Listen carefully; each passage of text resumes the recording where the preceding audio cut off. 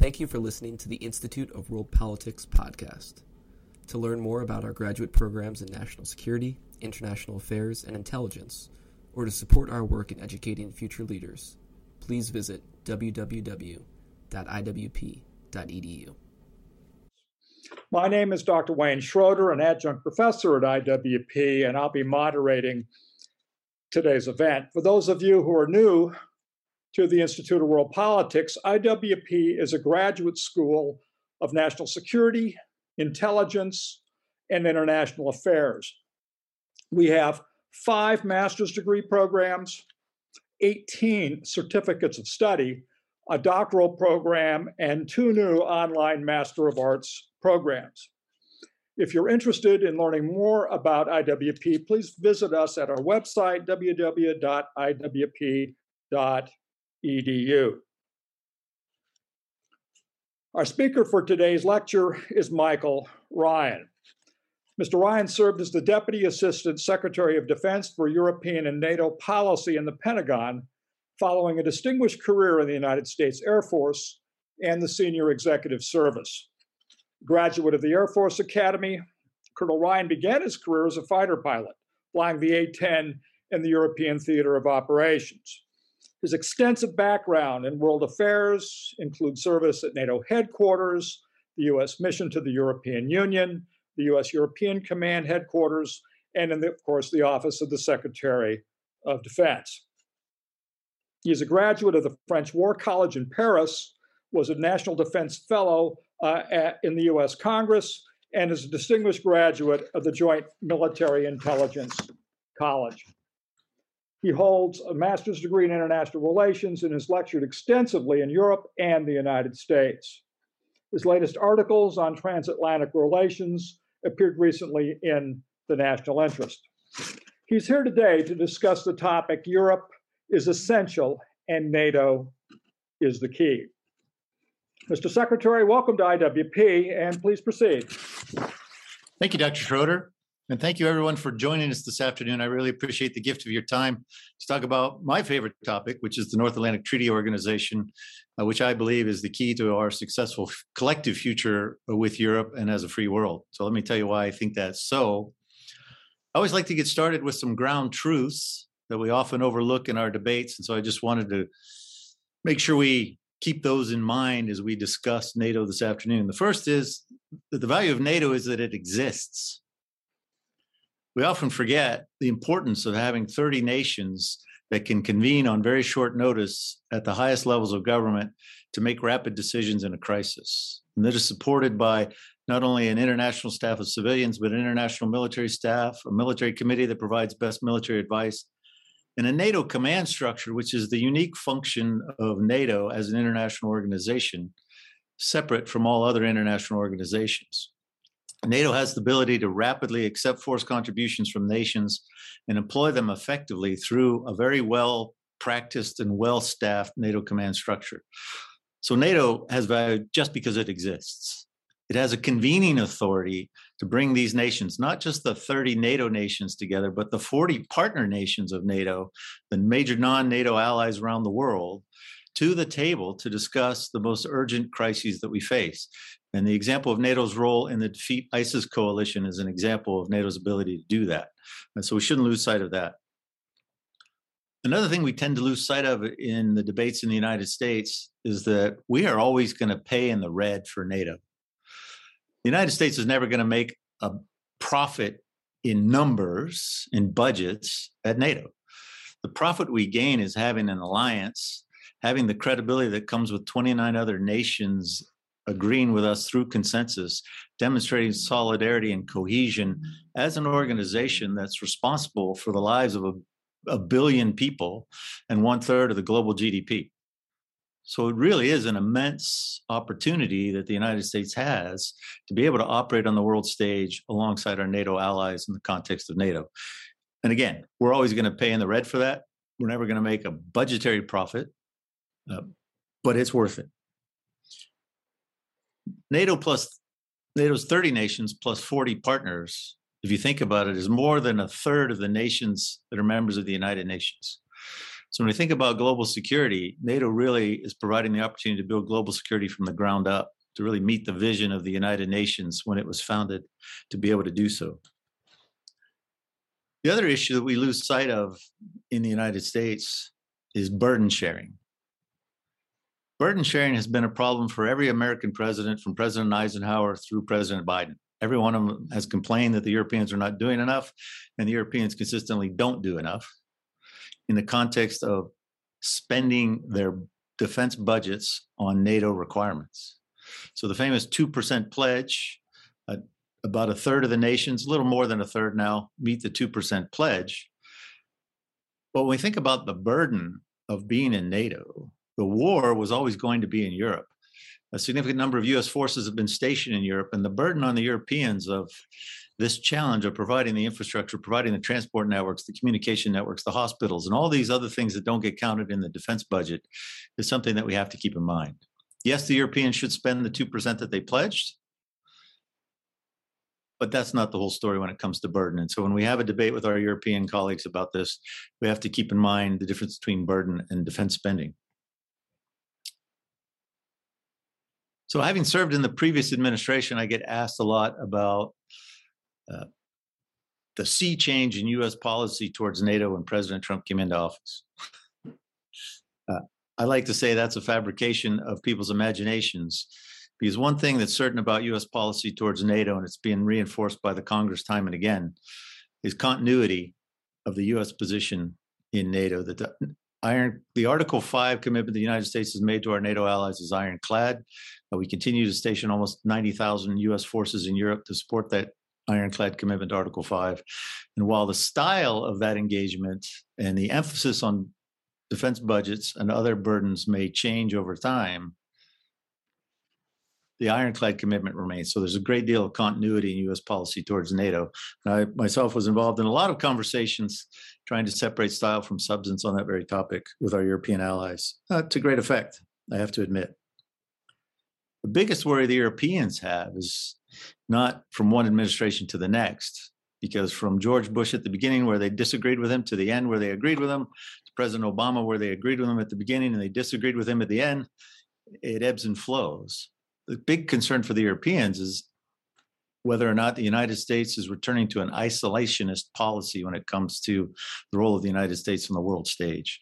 And therefore, this contributes to the last point I want to make on this topic, and that is the Europeans are suffering an identity crisis as to whether or not they're full trusted partners of the United States, whether or not they need to go it alone under the guise of the European Union, or whether they need to find a separate space between the United States and China in great power competition. I'm happy to say that most of the Europeans with whom I deal and with whom I discuss realize that their futures are completely tied to those of the United States, because we share common values and a common heritage and a common commitment to peace, freedom, and the rights of human beings everywhere.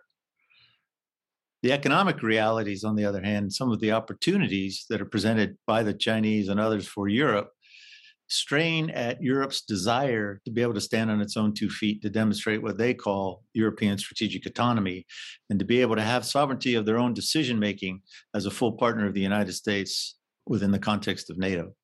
So that's a process that's ongoing. It's something we need to be aware about. And it's something that's very germane to the main point of my talk this afternoon, and that is why Europe is essential to the future of the United States and why NATO is the way to cement that future together. There are 3 issues that we really have to address in the global context today. Because the question we have to ask ourselves is, how do we collectively, that would be the 30 allies in NATO and NATO's 40 partners, how do we rise to our collective imperatives? In other words, how do we put the collective interest ahead of our national interests in things like climate change, food and water security, mass migration, the rise of global terrorism, which is the result of, along with migration, failing states, failed states, poor governance, and other issues which are making it difficult for weak governments to extend their control over their entire territory. And then we've all experienced the pandemic recently. And so health security is another challenge of our collective set of imperatives with which we must deal. So what's the best way to do that? And you'll notice I did not say great power competition, because that is another collective imperative. And that's the main focus of what I want to talk about for the next couple of minutes. In great power competition, there's a simple formula that we have to keep in mind, because collectively, all allies have a single set of resources and we have a single set of challenges. So the question is, how do we effectively apply our collective resources to our collective challenges so that our resources always exceed those challenges? In other words, how do we stay ahead of the game? How do we make early decisions? How do we allocate resources, manage risk where resources are insufficient, and then move on together to start to solve problems? This is particularly important in a time of great power competition, where we, the West, NATO allies, plus Japan, Australia, India, and others, are the ones who take on the responsibility of dealing with these collective imperatives, such as droughts, mass migration, terrorism, other things, which really become levers and opportunities for our competitors, namely Russia and China, to use either to get us to contribute more resources to those causes or to leverage those causes to cause political disarray amongst us. So to get at these problems, I think there's 3 points that we have to keep in mind with respect to the transatlantic relationship. One is the first is we require transatlantic resilience. The second, we require transatlantic unity. And the third, based on that unity, we must demonstrate transatlantic strategic autonomy.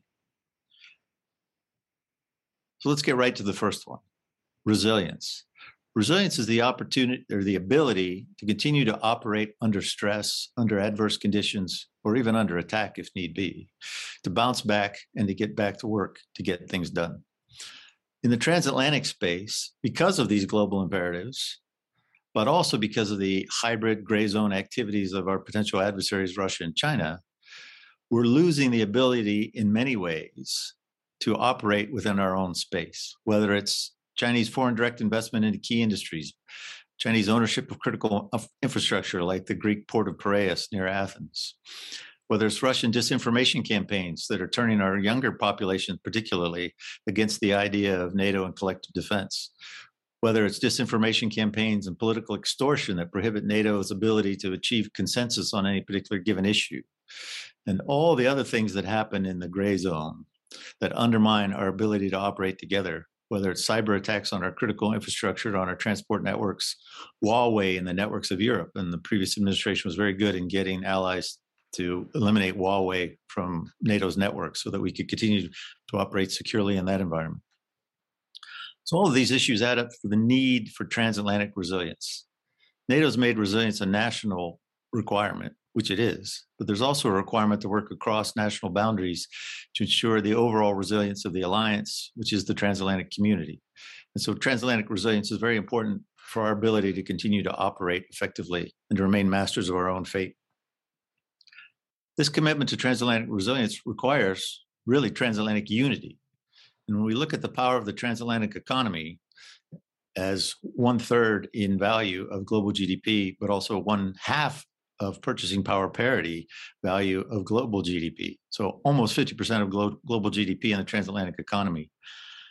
If we are unified, if we use our element of economic power effectively as a transatlantic community, then we're able to withstand the economic challenge of China or other competitors so that we maintain the ability to remain masters of our own fate. President von der Leyen of the European Commission said as much at the virtual Munich Security Conference last February, that those who allow others to set the standards then dictate how we will live within our societies. And we don't want anybody to do that for us.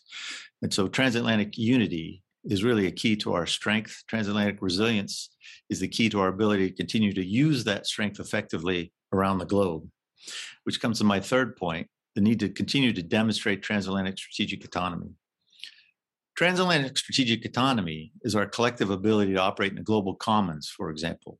So the freedom of navigation operations that the United States, Britain, France, and now Germany are conducting in the South China Sea are absolutely an essential demonstration of our ability to insist on our rights under international law and to continue to demonstrate our willingness to exercise those rights.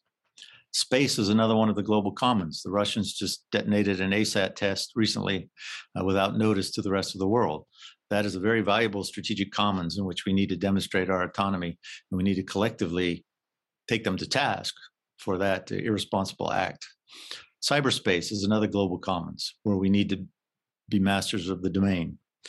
So by putting these three things together, transatlantic resilience, transatlantic unity, and transatlantic demonstrations of strategic autonomy, we will be then able to exercise our will, our rights, and our desires on a global stage, because our desire is not to treat China or Russia as an adversary, but to have them play by the international set of rules of the rules-based world order on a level playing field where we're happy to compete with them on any given day.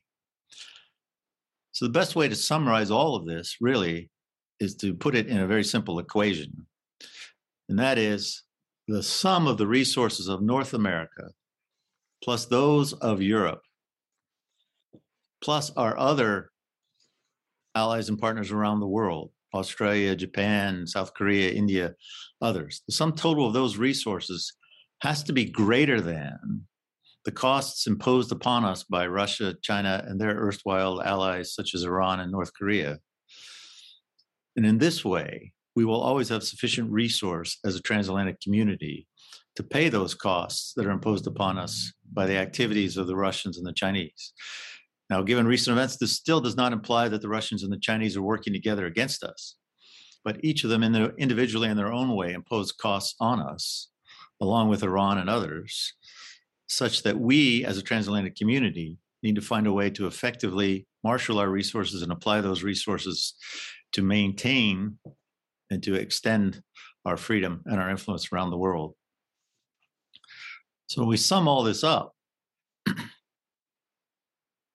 we see that in this infinite game, as Simon Sinek would call it, if you haven't seen his book, The Infinite Game, he lays out that it's not about winning or losing, it's about staying in the game.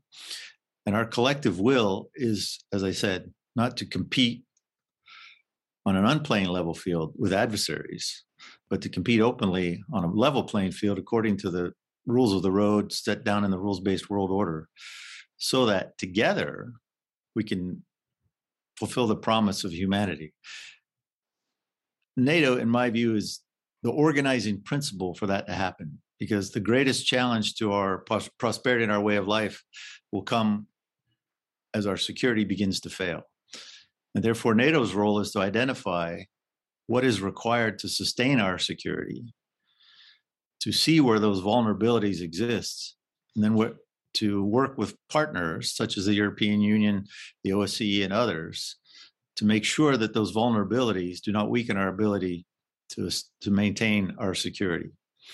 And therefore, NATO, as it looks out at its task, which is to defend and deter all adversaries as a transatlantic alliance, it needs to maintain the capability and the will to do that. Any challenges to that capability and will to do that have to be addressed, and they have to be addressed early. And therefore, NATO's role in this global perspective is to ensure our security by identifying potential vulnerabilities, whether it's Chinese ownership of critical infrastructure or Russian hybrid activity or Iranian malign influence.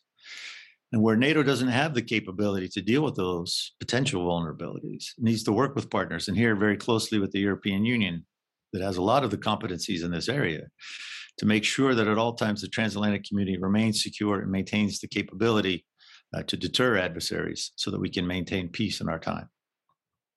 So that's why I think NATO is the central convening organization. It is the only table in Europe where the United States has a seat. And all allies agree, and leaders have said this as recently as the leaders meeting in London, but also the recent summit in Brussels, that NATO is the indispensable forum for transatlantic security consultations and decisions. We need to use it as such. We need to understand how it works, and we need to understand how to apply the resources within the entire community to deal with the challenges that we all face. And with that, I'll turn it back over to Dr. Schroeder, and hopefully we'll have some questions and we can get into a very detailed discussion on any topic that you'd like to talk about. Thanks very much. Well, thank you very much, Mr. Secretary, for that tour de horizon, if you will, of NATO, its essentiality, the challenges facing NATO and the need for United States leadership in this regard. We have several questions. I think I'll kick it off first with one, and then we'll go to we already have, I think, two up in the queue. Mr. Secretary, NATO is in the process of developing its new strategic concept for the 2022 Madrid summit. In light of your opening remarks, which priorities do you think NATO should be emphasizing in its new strategic concept? Well, it's a great question. I've been involved in lots of discussions over the years, but most recently in the last few weeks on the next NATO strategic concept. And there's a lot to do, that much is certain. Anything from dealing with the new Russian threats to how to deal with the assertiveness of China, to how to deal with collective resilience, to how to deal with emerging and disruptive technologies. I think the greatest challenge for the environment is its ability to make decisions at speed. Because NATO has been adapting since the end of the Cold War and have been adapting quite effectively. But all the challenges to which NATO has been adapting, if you will, were on a slow burner, whether it was instability in the Balkans or the threat of terrorism from Afghanistan, which we entered into quite rapidly, but still it was a slow buildup after we got into that particular operation. And to dealing with cyber and dealing with other challenges that were just below the radar, they're just below the level where people started to take them seriously as a threat. And therefore, NATO had time to adapt. In the projected future, regardless of who you listen to or who you talk to, the pace of challenge is increasing.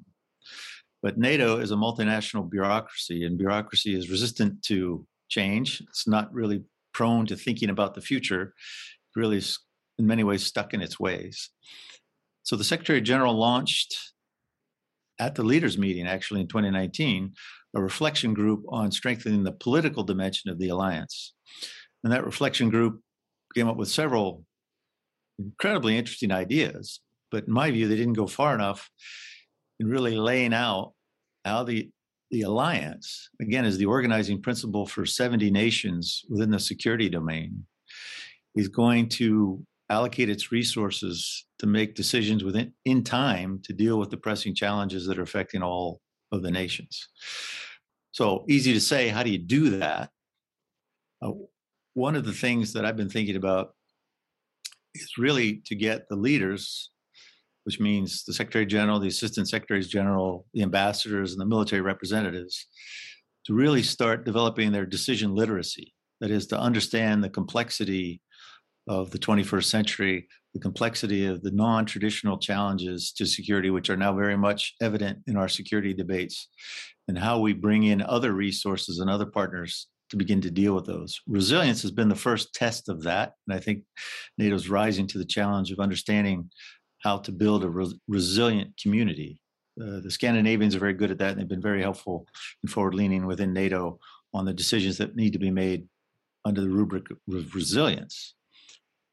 Many people talk about the need to add resilience as a fourth core competency or a core task for NATO. I think there's a lot to be thought about there and a lot to be said about that. Because without a resilient environment, NATO is not capable of carrying out its defense and deterrence mission. And if we think about this in real terms, in the context of great power competition, NATO's adversaries have for years been pursuing an indirect strategy to undermine NATO's ability to muster its impressive collective military capability in a head-on defense, if you will, of a military attack on the alliance. So adversaries are really attempting to win without fighting, and they're attempting to do that by undermining the cohesion, the solidarity of the alliance's ability to move forces rapidly over cross-European transport networks, to communicate effectively, and to make decisions by consensus. And disinformation has been a key aspect of that campaign. We need to make sure that our leadership understands this, the implications of this for NATO's ability to continue to provide credible deterrence. but also to be able to have that discussion in the context of these global imperatives that I discussed. So we need to raise our gaze, if you will. It's always been a challenge to think about and to talk about global NATO with allies, because many allies see that as the United States trying to use US or European resources to pursue US interests in the world. The challenges in the world now argue for the US and Europe to address these global challenges together as partners. And so we really need to do that. And that's the political dimension that needs to be reestablished at the alliance. The Secretary General has been calling for NATO allies to bring all security issues to the table at NATO. And I think that is the number one thing. We figure out how to get allies to do that, and then how to have fruitful conversations where the collective interest is more important than the national interests, because without our collective pursuit of our collective interests, we might not have any national wherewithal left to address those national interests. So I'll leave it at that. Hopefully that was an adequate answer.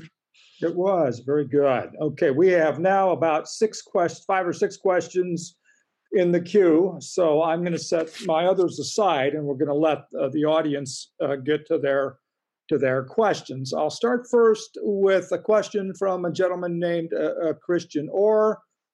Christian is a former U.S. officer and current U.S. Air Force Europe contractor. His question is this: what sort of working relationship do you foresee between NATO and OSCE? You did mention OSCE in your remarks, particularly the latter's Special Monitoring Mission, SMM, in Ukraine over the next 1 to 3 years.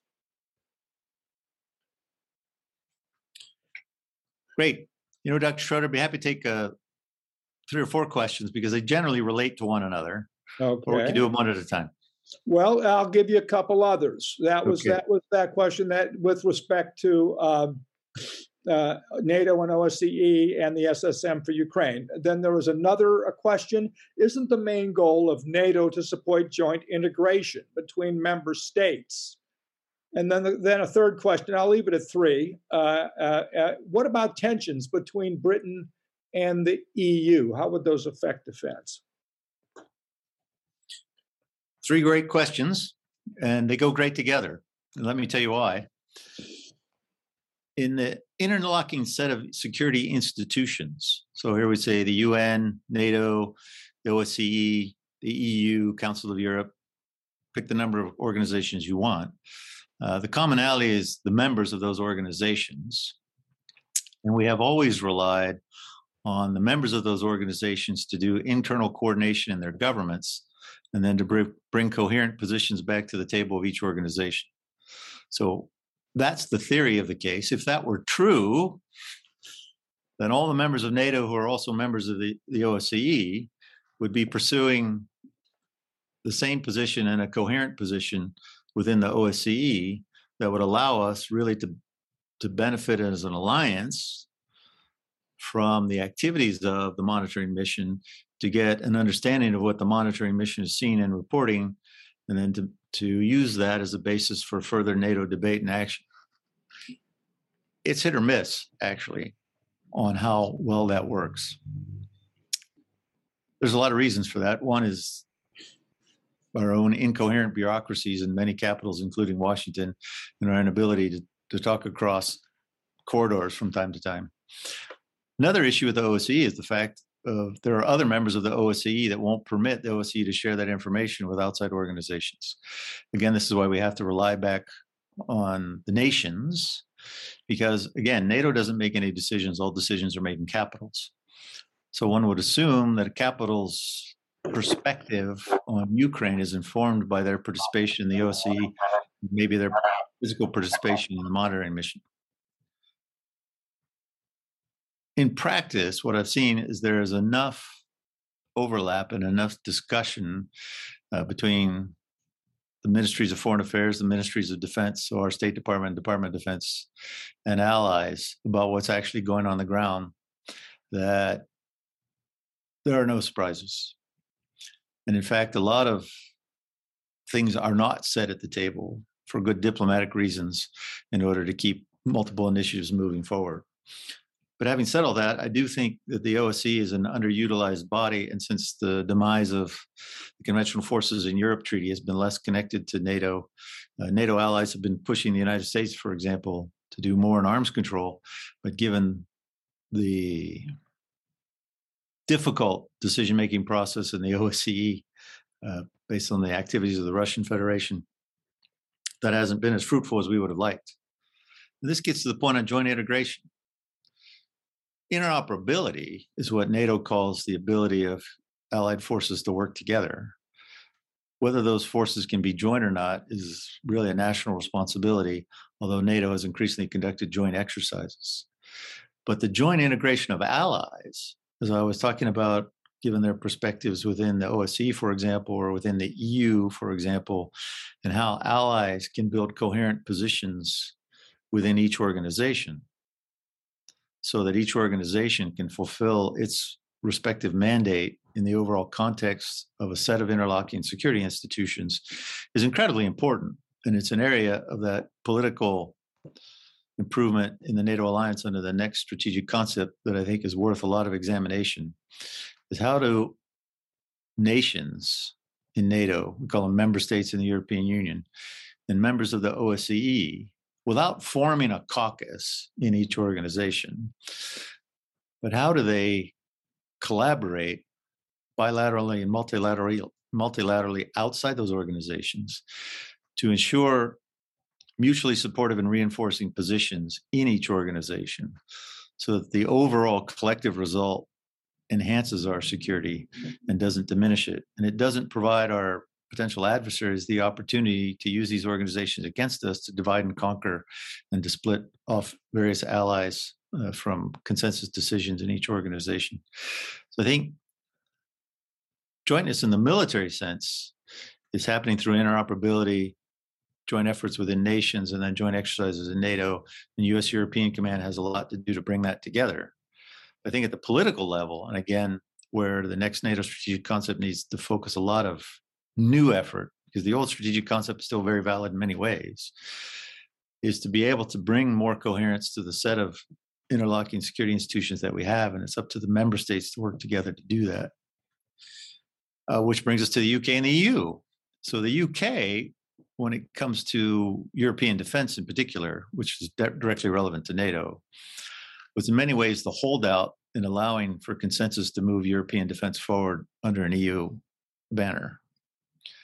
Because in their view, it was better done and more properly done at NATO, where we represented more of the European nations than just in the European Union, and more collective power in NATO than is available in the European Union. And there are 580 million citizens in NATO who are not in the European Union. So the European Union is not synonymous with Europe or with even half of NATO. So the UK coming out of the EU has, in the context of transatlantic defense and security, added emphasis to NATO, because the UK forces are now not available for EU military operations, although they could contribute if they wanted to. But the UK is very much focusing all of its effort on enhancing the capabilities of the alliance in general. Having said that, the UK is very engaged diplomatically and militarily with all allies on the continent, whether they be EU member states or NATO nations. And they bring a cohesion to that equation that even more than the United States can bring, allows for more and better consensus within the alliance.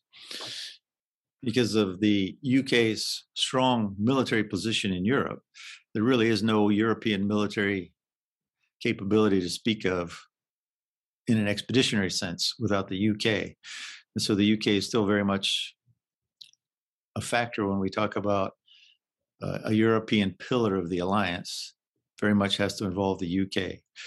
The UK's debates with the EU really don't center on defense. European defense is politically more viable now that the UK is not blocking it in the European Union. However, the UK not being in the European Union really hasn't done anything to undermine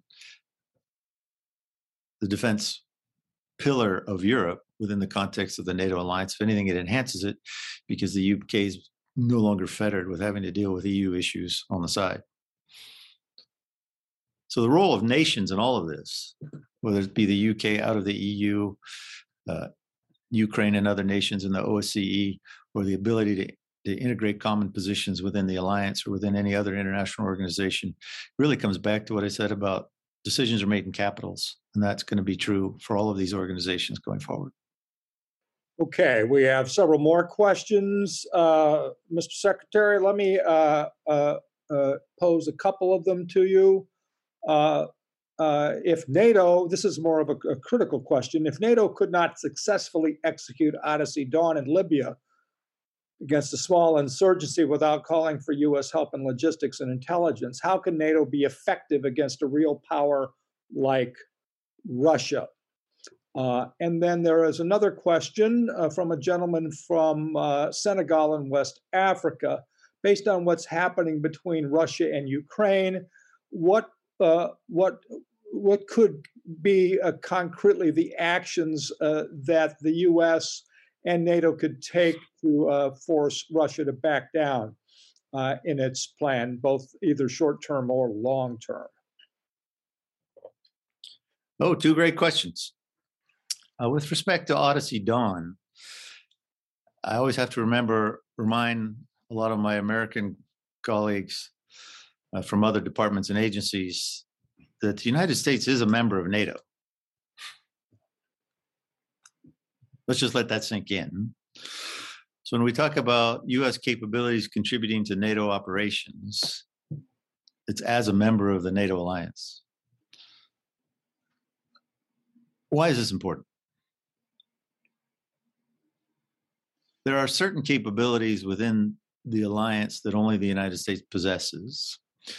We possess them for very good reasons, and that is because since the end of World War II, we decided to take on global responsibilities and pursue our global interests for peace and security in the world with the military capabilities that we developed during World War II and then since.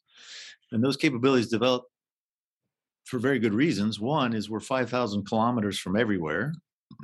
So we have to have strategic airlift and strategic strike capabilities because we're so far away from anywhere we want to be. It means we need to have a global intelligence apparatus that gives us the capability to understand events before they happen so that we can take effective action to sustain security on behalf of ourselves and our allies. This is our contribution to collective security within the transatlantic community. The Europeans contribute in uniquely European ways. And again, as I said at the outset, a lot of their burden is carried by the fact that any war in defense of the alliance is most likely going to be on European territory. And therefore, all of European societies will be engaged in supporting that effort. That's quite a burden. So Odyssey Dawn came about because of instability on the ground in Libya. And as we learned through NATO's debates over instability in the Western Balkans and instability in Afghanistan, that we can't wait for the instability to come to Europe or to the United States, because that would become an even more difficult problem. And where there was an opportunity to prevent humanitarian catastrophe, NATO was decisively engaged. So the contribution of U.S. capabilities in that instance were wholly appropriate. We can fault a lot of people, the NATO, the United Nations, European Union, for not following up on that intervention and therefore not dealing effectively with the post-intervention crises. And that's a completely different topic. But it is one that we have to think about in the context of instability in Ukraine. And NATO's done a lot of thinking about what it refers to as the comprehensive approach about how to support other agencies and actors and non-governmental organizations in the international community as NATO provides security so that these other organizations can get to work on dealing with the important and thorny issues on the ground in various places like Libya or Afghanistan or Syria or elsewhere. In Ukraine, we have a functioning sovereign nation that is not a member of the alliance. And all international organizations have mandates and charters that say what they can and cannot do, what they should and should not do, and define their purpose. NATO's purpose is defense of the transatlantic community as defined in the Washington Treaty, and that means members of NATO. The difficult situation here with Ukraine and Georgia as well, has to be said, is that both have been told that at some day when they meet the conditions, they will be members of NATO. That day's not yet here, and the Russian Federation under President Putin has been working assiduously to prevent their entrance into NATO because they see that as a significant security challenge to their interests, and that based on their perspective on global events, and they're completely within their rights to feel that way, although I don't agree with them. So NATO, as a defensive alliance, has significant political influence. It has a commitment in Article 2 of the treaty to align our economies for a purpose so that we can support the goals and aspirations of the alliance members.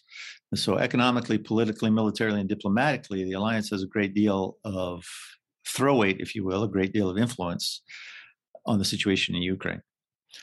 It's important to look at this question, though, from the Russian perspective. What would influence, convince, compel Russia to not go forward with aggressive military action beyond what they've already done in Ukraine? That is the important question. I think President Biden's been very clear, and Secretary Blinken's been very clear in public as to what they've told the Russians, President Putin and Minister Lavrov, respectively, that there would be significant economic costs imposed upon Russia for any military incursion in Ukraine, and that those costs would be based on the types of economic things that we might do to the Russian Federation that we've never done before, and that we resisted doing before in hopes that diplomacy could see a way forward.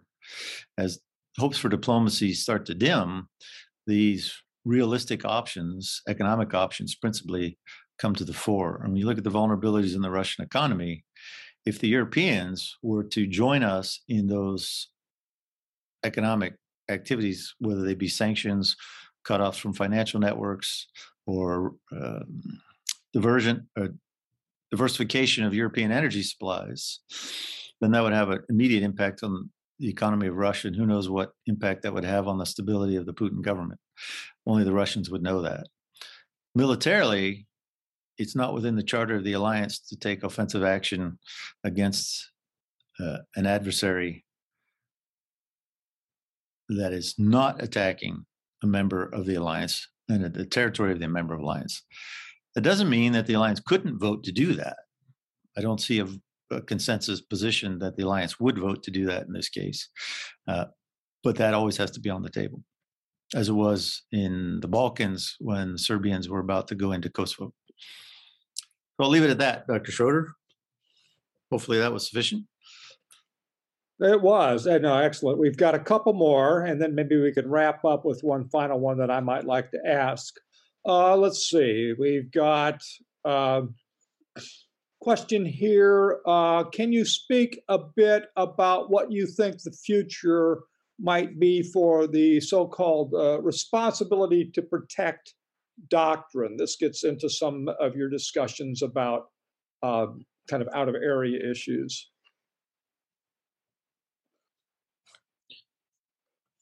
Yeah, that's one of my favorite topics to discuss, responsibility to protect, because it's a values-based discussion. The values are at the core of the transatlantic community. And again, as I mentioned, NATO intervened in Kosovo for that very reason, responsibility to protect, because the Serbian government was not willing to protect the Kosovo citizens who preferred not to be members of Serbia anymore. As we look out at these collective imperatives that all of us need to face, let's just take the origins of south to north migration that affects Europe in such a negative way. Many of these people are fleeing not just political persecution, but economic oppression, the lack of opportunity.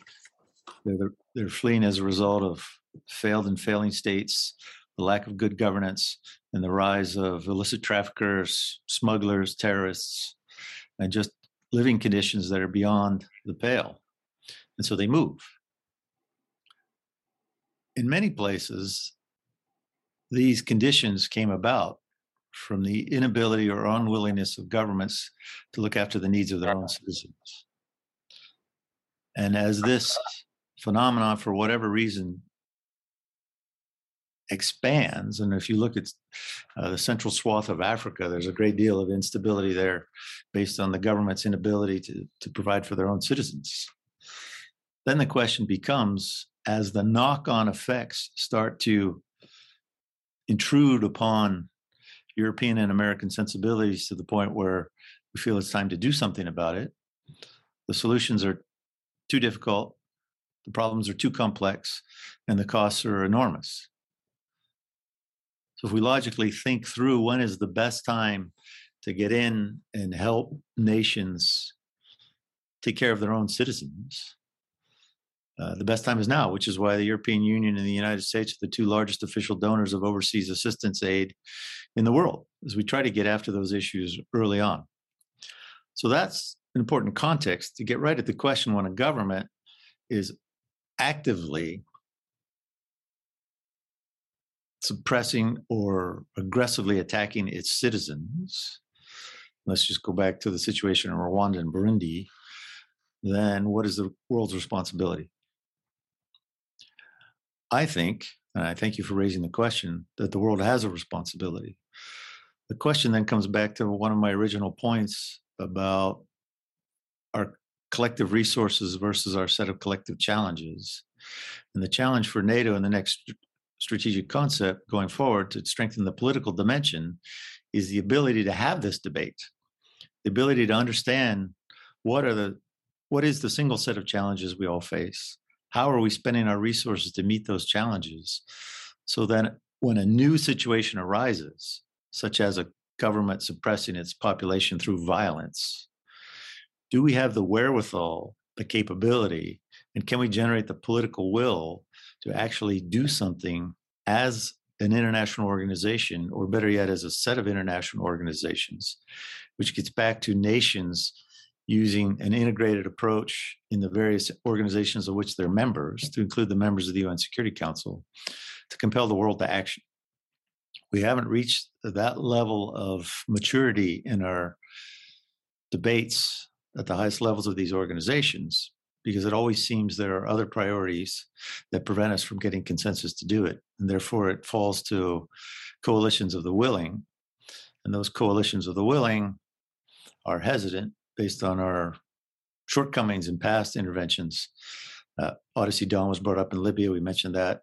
The situation now in Afghanistan doesn't argue for coalitions of the willing intervening in sovereign nations going forward, but it really is an issue that we have to come to grips with. And it's one that very much has to be on the agenda going forward in organizations like NATO. So I thank you for the question. There is no sufficient answer to that question, but hopefully I've given you something to think about. Okay, let me see. I think we have pretty much exhausted the questions from the audience. Audience, if you have additional questions, please get them in. I've got a couple for Secretary Ryan. Mr. Secretary, I mean, Moscow is back in the Middle East. And of course, as you know, we're involved in militarily to help Assad essentially win the Syrian civil war. They've got extended long-range 49-year leasing agreements for air and naval facilities in Syria.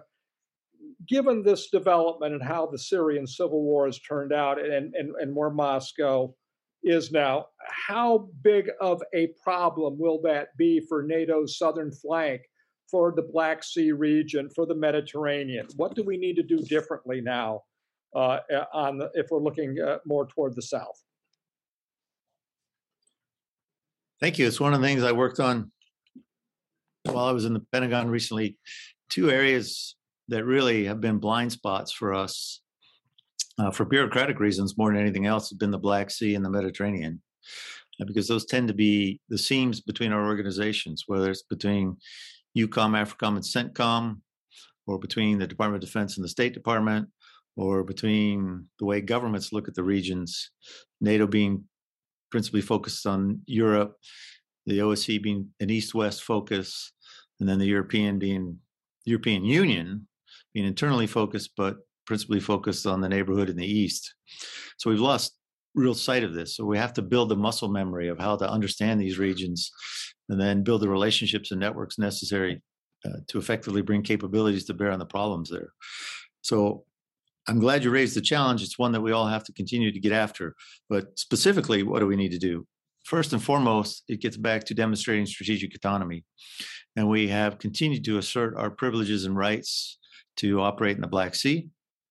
We reinforced Romania and Bulgaria and their ability not only to defend themselves, and they've invested heavily in that themselves, but their ability to integrate, particularly air and missile defense and naval maritime operations, with those of other NATO nations to strengthen their position. The relationship between Turkey and Russia is particularly challenging with regards to the Black Sea and the Eastern Mediterranean and the situation in Syria. But the Turks, for all their challenges, have learned, I think, how to deal with Russia in an effective way to hold them somewhat at bay, which they've done in northwest Syria, and they've done in Armenia, Azerbaijan in that recent conflict, and they've done by selling armed drones to the Ukrainians.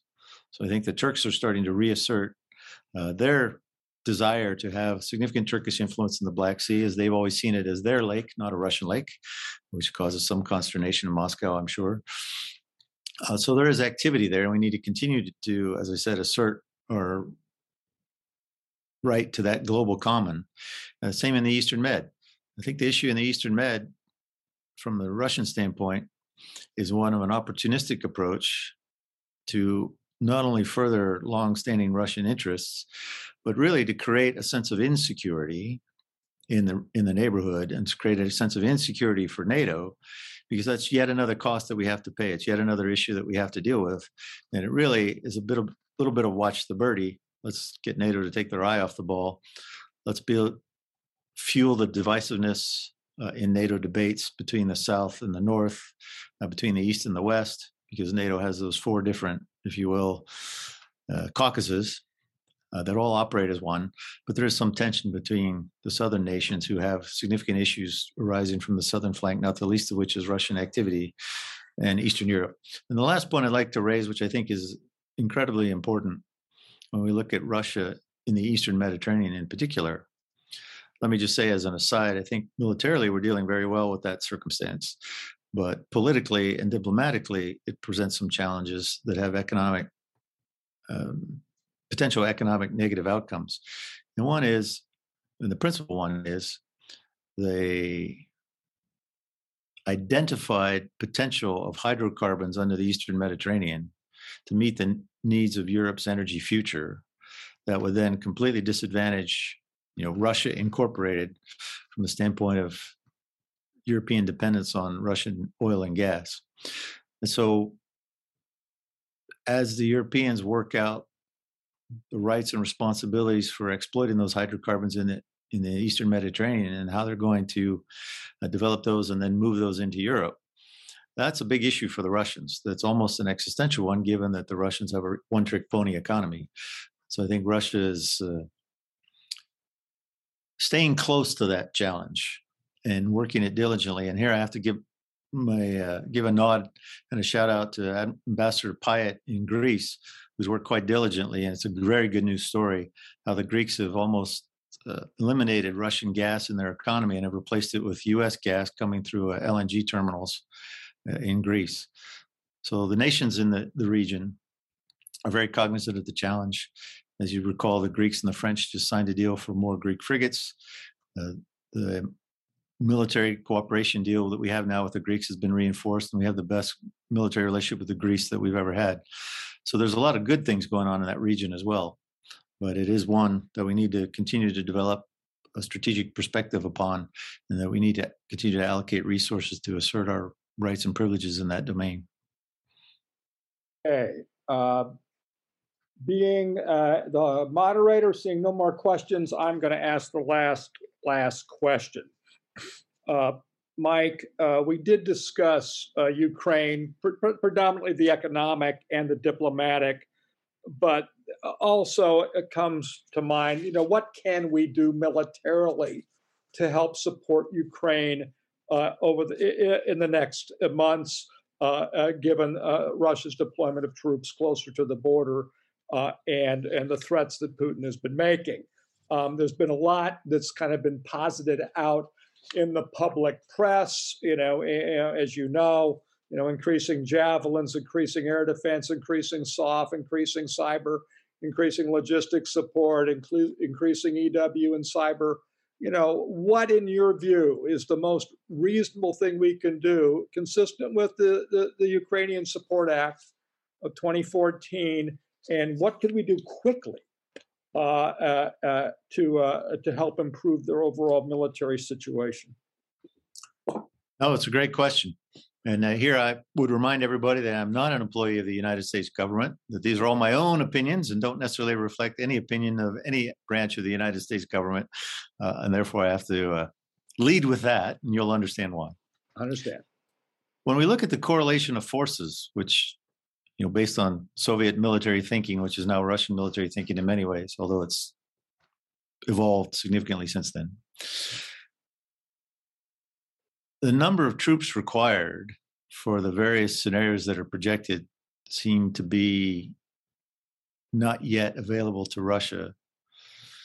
Because the Ukrainians can muster, by their own admission, probably 500,000 troops to put in the field who are defending their homeland. And we learned the hard way in Vietnam and Afghanistan that people defending their homeland are very difficult to defeat because they have nothing to lose. And in this regard, as we think about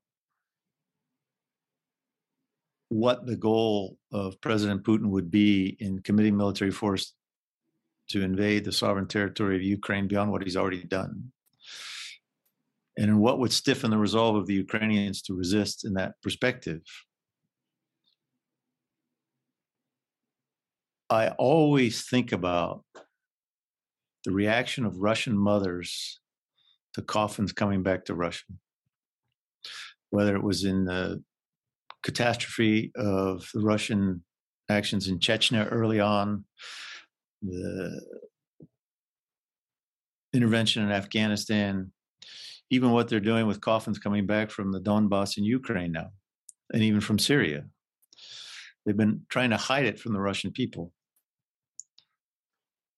And mothers and babushkas in Russia are very influential.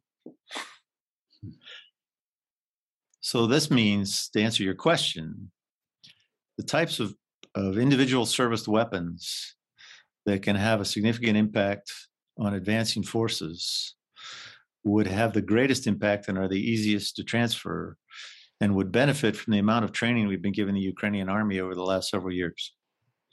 So in this case, javelins, crew service weapons, counter battery, artillery, mortars, types of things that can inflict heavy casualties on motorized infantry and armor, which includes light air defense, stingers, the other sort of weaponry, again, that small squads and individuals can wield from hidden locations in order to impose costs on advancing troops.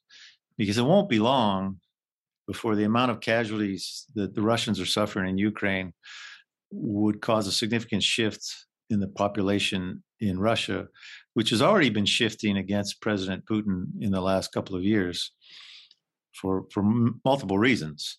But I think in this context, it's a very difficult calculation for the Russian leadership as to how many casualties in Ukraine they would actually suffer, particularly since their justification is that Ukraine was always part of Russia and needs to be reincorporated into Russia, and therefore we're going to do it forcefully by killing people that we consider to be Russians. I mean, the logic just doesn't work. So the more we can assert that logic of you're killing Russians to reassert that Ukraine has always been part of Russia, and you're using Russians to do it, and you're killing a lot of people from the Russian Federation in the process, that logic just doesn't hold up.